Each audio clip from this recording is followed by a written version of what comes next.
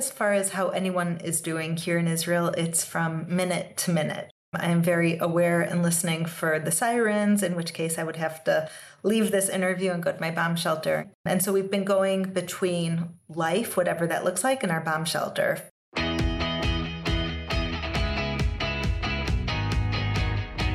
This is the Daily Signal podcast for Thursday, October 19th. I'm Virginia Allen, and that was Yael Eckstein, President and CEO of the International Fellowship of Christians and Jews. Yael lives in Israel, and she and her team have been delivering food, water, basic necessities to those in bomb shelters and providing support to the Israeli people. Yael says that the atrocities that Hamas has committed in Israel even go beyond the brutality of ISIS. According to Yael, Israel is a country that cherishes life, and right now its enemies know that, and they're using that against the Jewish people. Yael is joining me on the show today to share about not only the work that the International Fellowship of Christians and Jews is doing there on the ground in Israel, but to also explain how the Israeli people are doing and how they're responding to this attack from Hamas. Stay tuned for our conversation. But first, I want to tell you all about another great podcast that comes right here from the Daily Signal. Conservative women, we are problematic women. Why is that? Well, it's because we don't adhere to the agenda of the radical left. Every Thursday mornings just like this one, on Problematic Women, Kristen Eichhammer, Lauren Evans, and me, Virginia Allen, are joined by other conservative women to break down the big issues and news that you care about. Whether you're interested in hot takes and conversations on pop culture or what Congress is up to, Problematic Women has you covered. We sort through the news to keep you up to date on issues of particular interest to conservative or problematic women. This week, for example, we're talking about Israel, and we're also talking about the news that Britney Spears had an abortion more than 20 years ago and still calls it one of the most painful experiences of her life. Make sure that you catch every new edition of Problematic Women wherever you like to listen to podcasts. We're across all podcast platforms, and be sure to follow us on Instagram.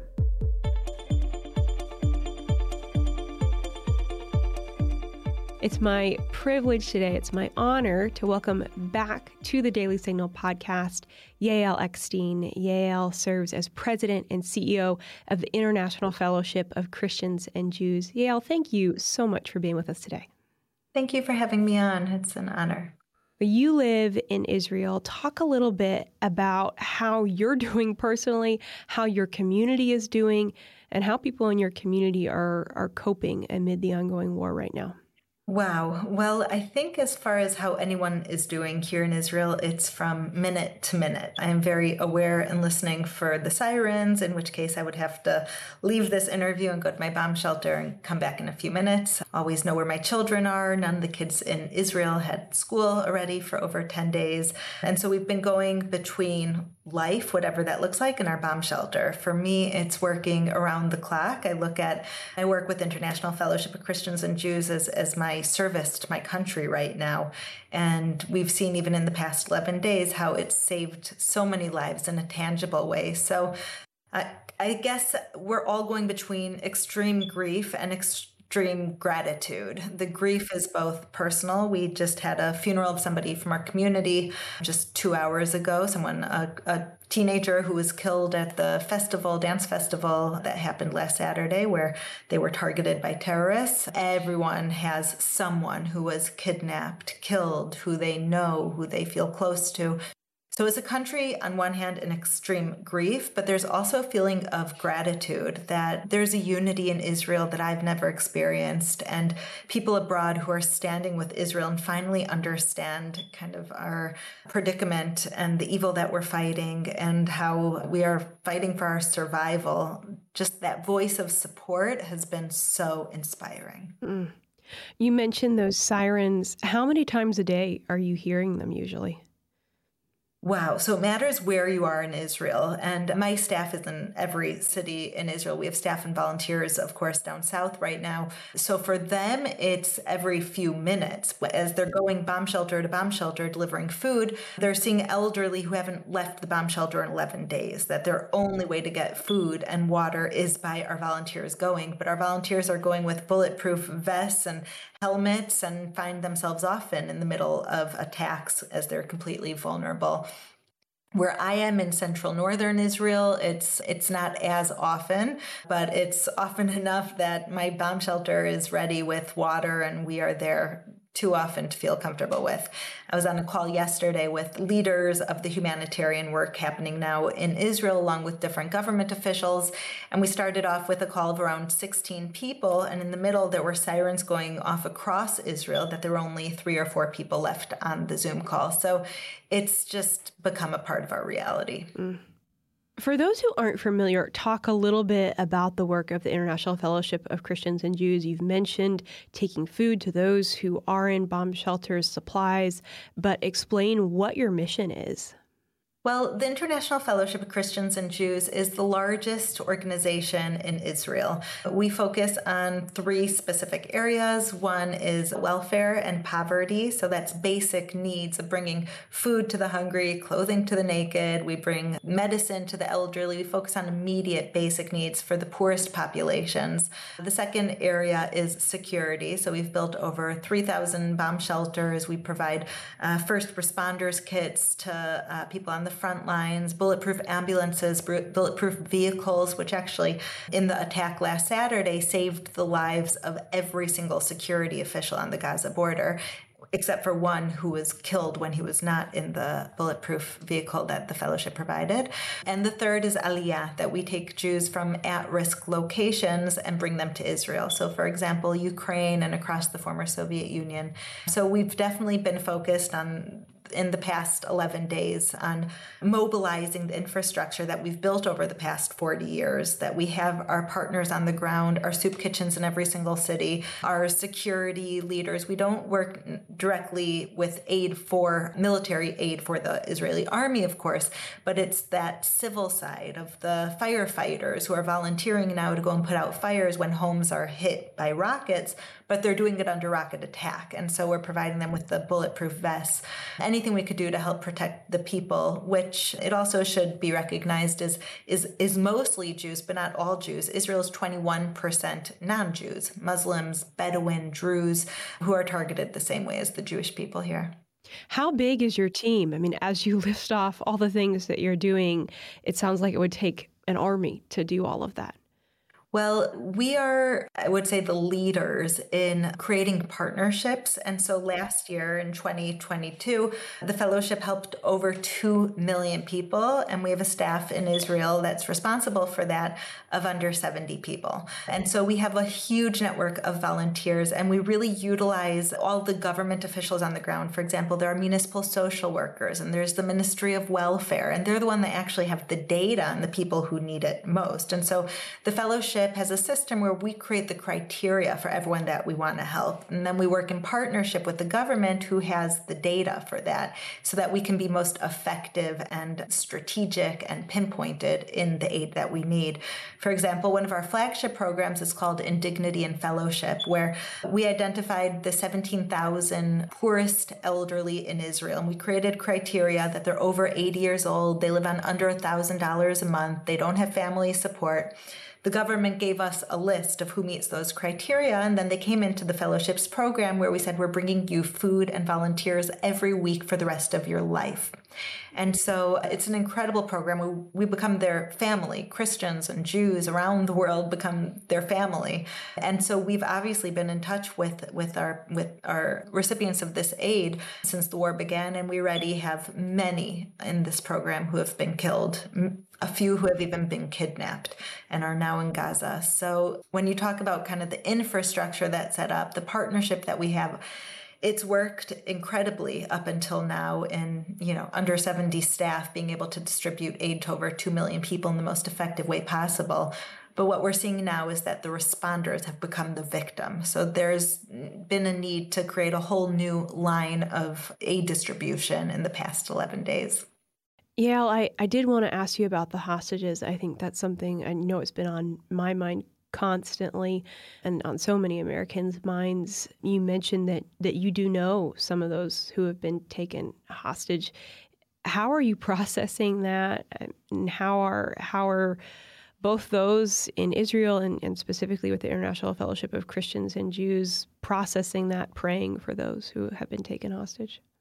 Wow. So Israel is a country who cherishes life, and our enemies know that. They kidnapped many years ago, you might remember the name Gilad Shalit, who was prayed for and spoken about all around the world because he was one captured soldier in the Gaza Strip, and we did everything to get him back.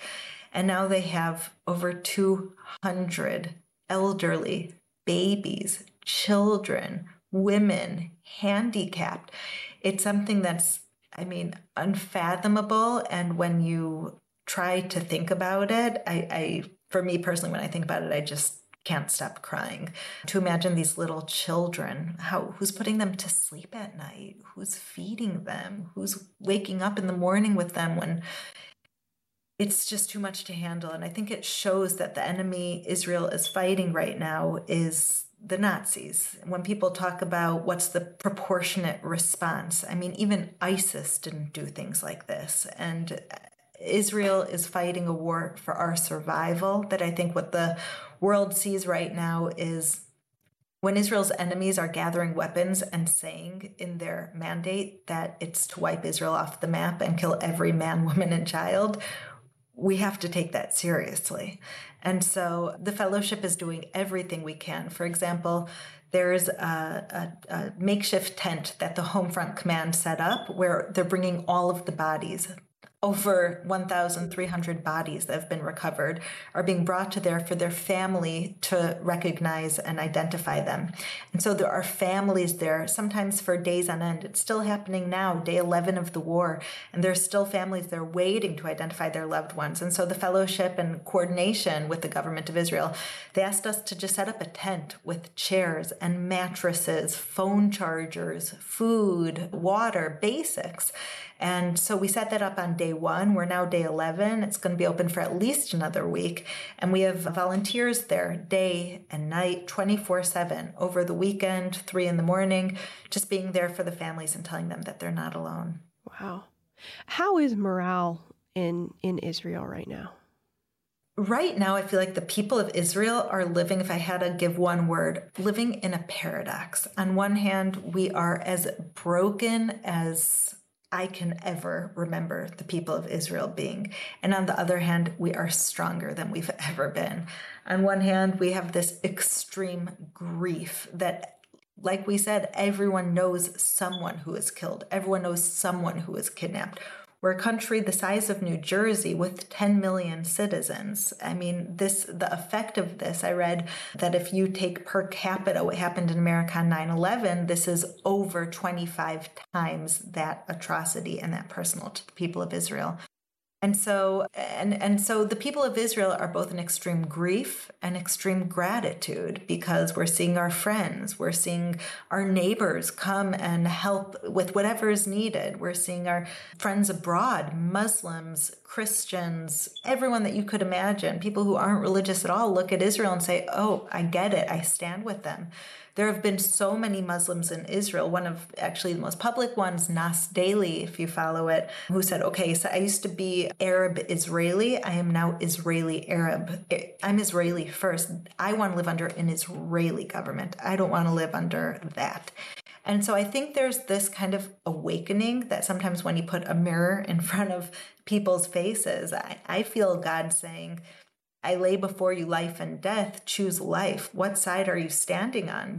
You can no longer be neutral. If you believe there are good people on both sides, which of course there are, then freeing the Gaza Strip from terror Hamas rule, you're doing a favor to those innocent Palestinians as well.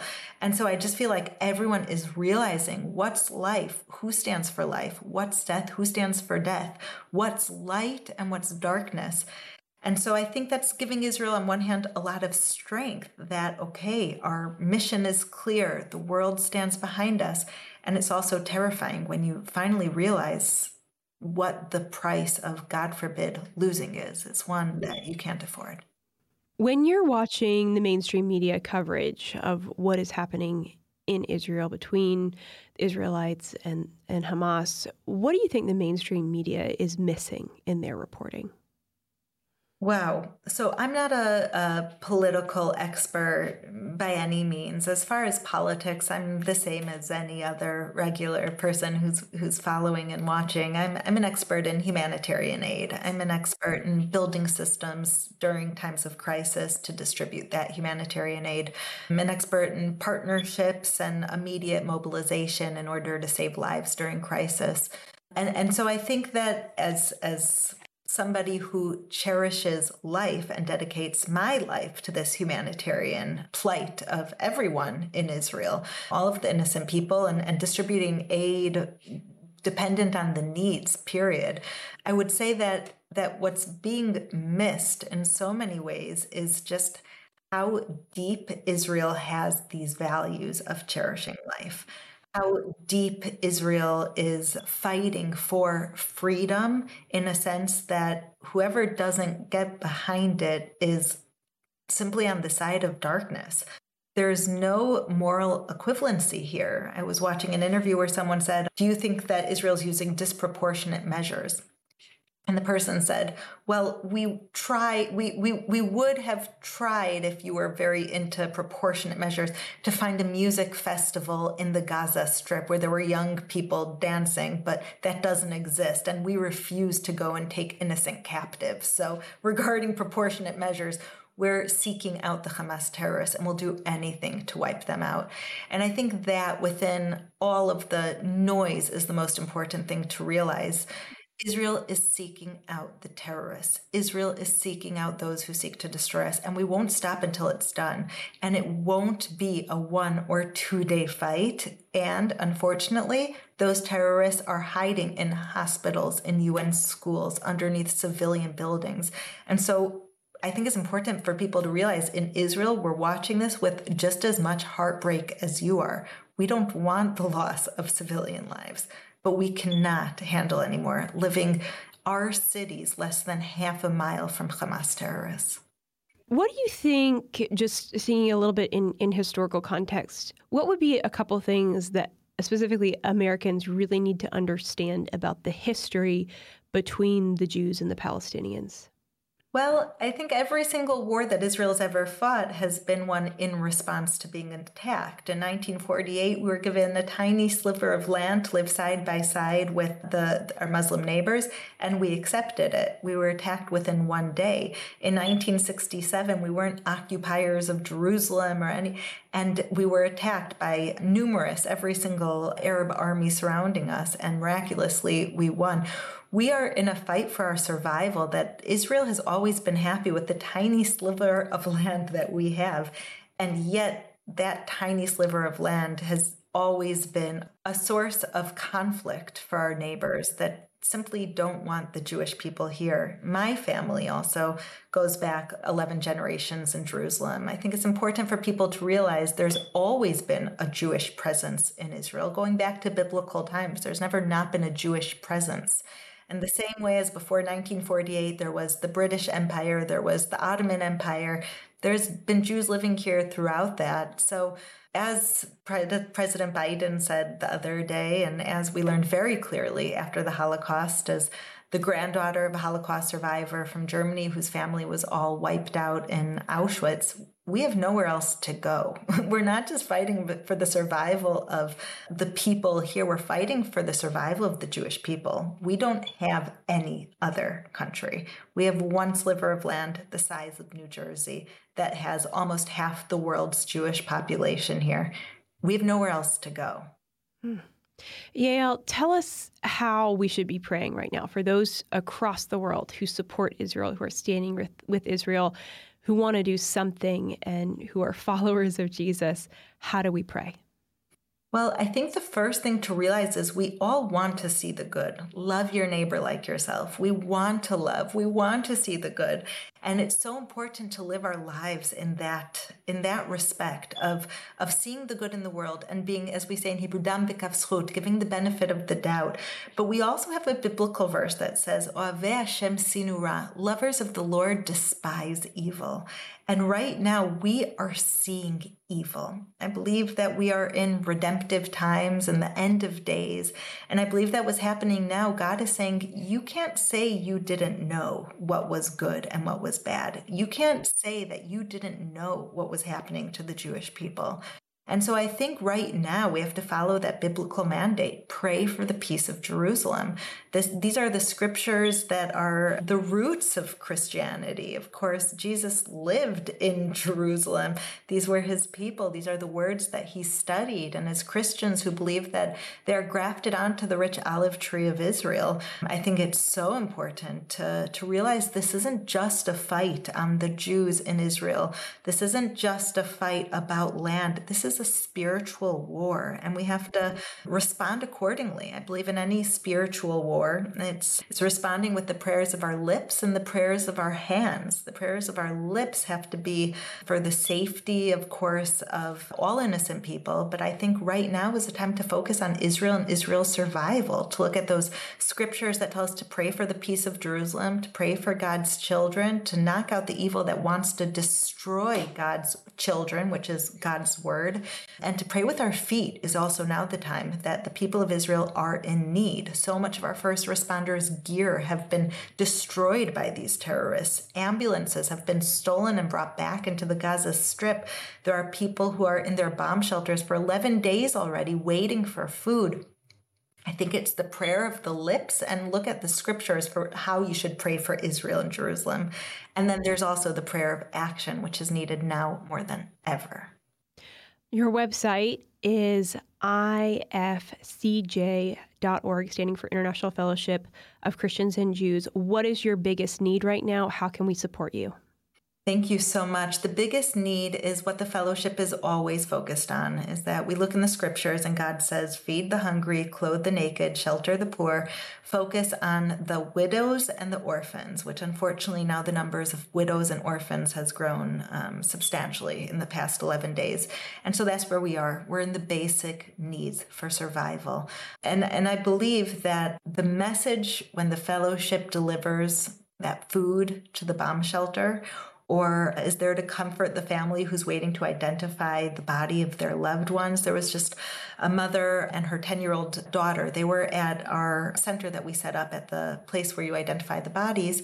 They were there for 5 days straight. The mother refused to leave. Her husband and her son were both killed. Her husband wasn't identified till just a day or two ago. Her son was identified immediately, and her 10-year-old daughter, she said, we are not leaving until we identify my husband's body. And for 5 days, she was there with our staff and with food and with everything they needed to play with the child, to love the child, to bring the child's favorite meal to the center. And when we said that this is donated from Christians around the world who love you and stand with you, what I'm saying is I don't know if the food is bringing them more life or just that message of not being alone. Wow, so powerful. Yael Eckstein, the president and CEO of the International Fellowship of Christians and Jews. Again, the website is ifcj.org. We'll put that in our show notes. Yael, thank you so much for your time today. Our hearts and our prayers are with you, with those on your team who are serving. Thank you for your time. Thank you so much. And to everyone listening and caring and praying, may God bless you. And with that, that's going to do it for today's episode. Thanks so much for being with us here on the Daily Signal podcast. If you have not had the chance, make sure that you check out our evening show. It's right here in the same podcast feed where we keep you up to date on the news of the day, like the developments in Israel, what is happening on a daily basis as we're continuing to watch the situation there unfold. Also, if you haven't done so, take a minute to subscribe to the Daily Signal podcast. We are across all podcast platforms, and we so appreciate it when you take a minute to leave a 5-star rating and review. Thanks again for being with us today. Have a great rest of your day. We'll see you right back here around 5 p.m. for our Top News Edition. The Daily Signal podcast is brought to you by more than 500,000 members of the Heritage Foundation. Executive producers are Rob Bluey and Kate Trinko. Producers are Virginia Allen and Samantha Asheris. Sound design by Lauren Evans, Mark Guiney, and John Popp. To learn more, please visit dailysignal.com.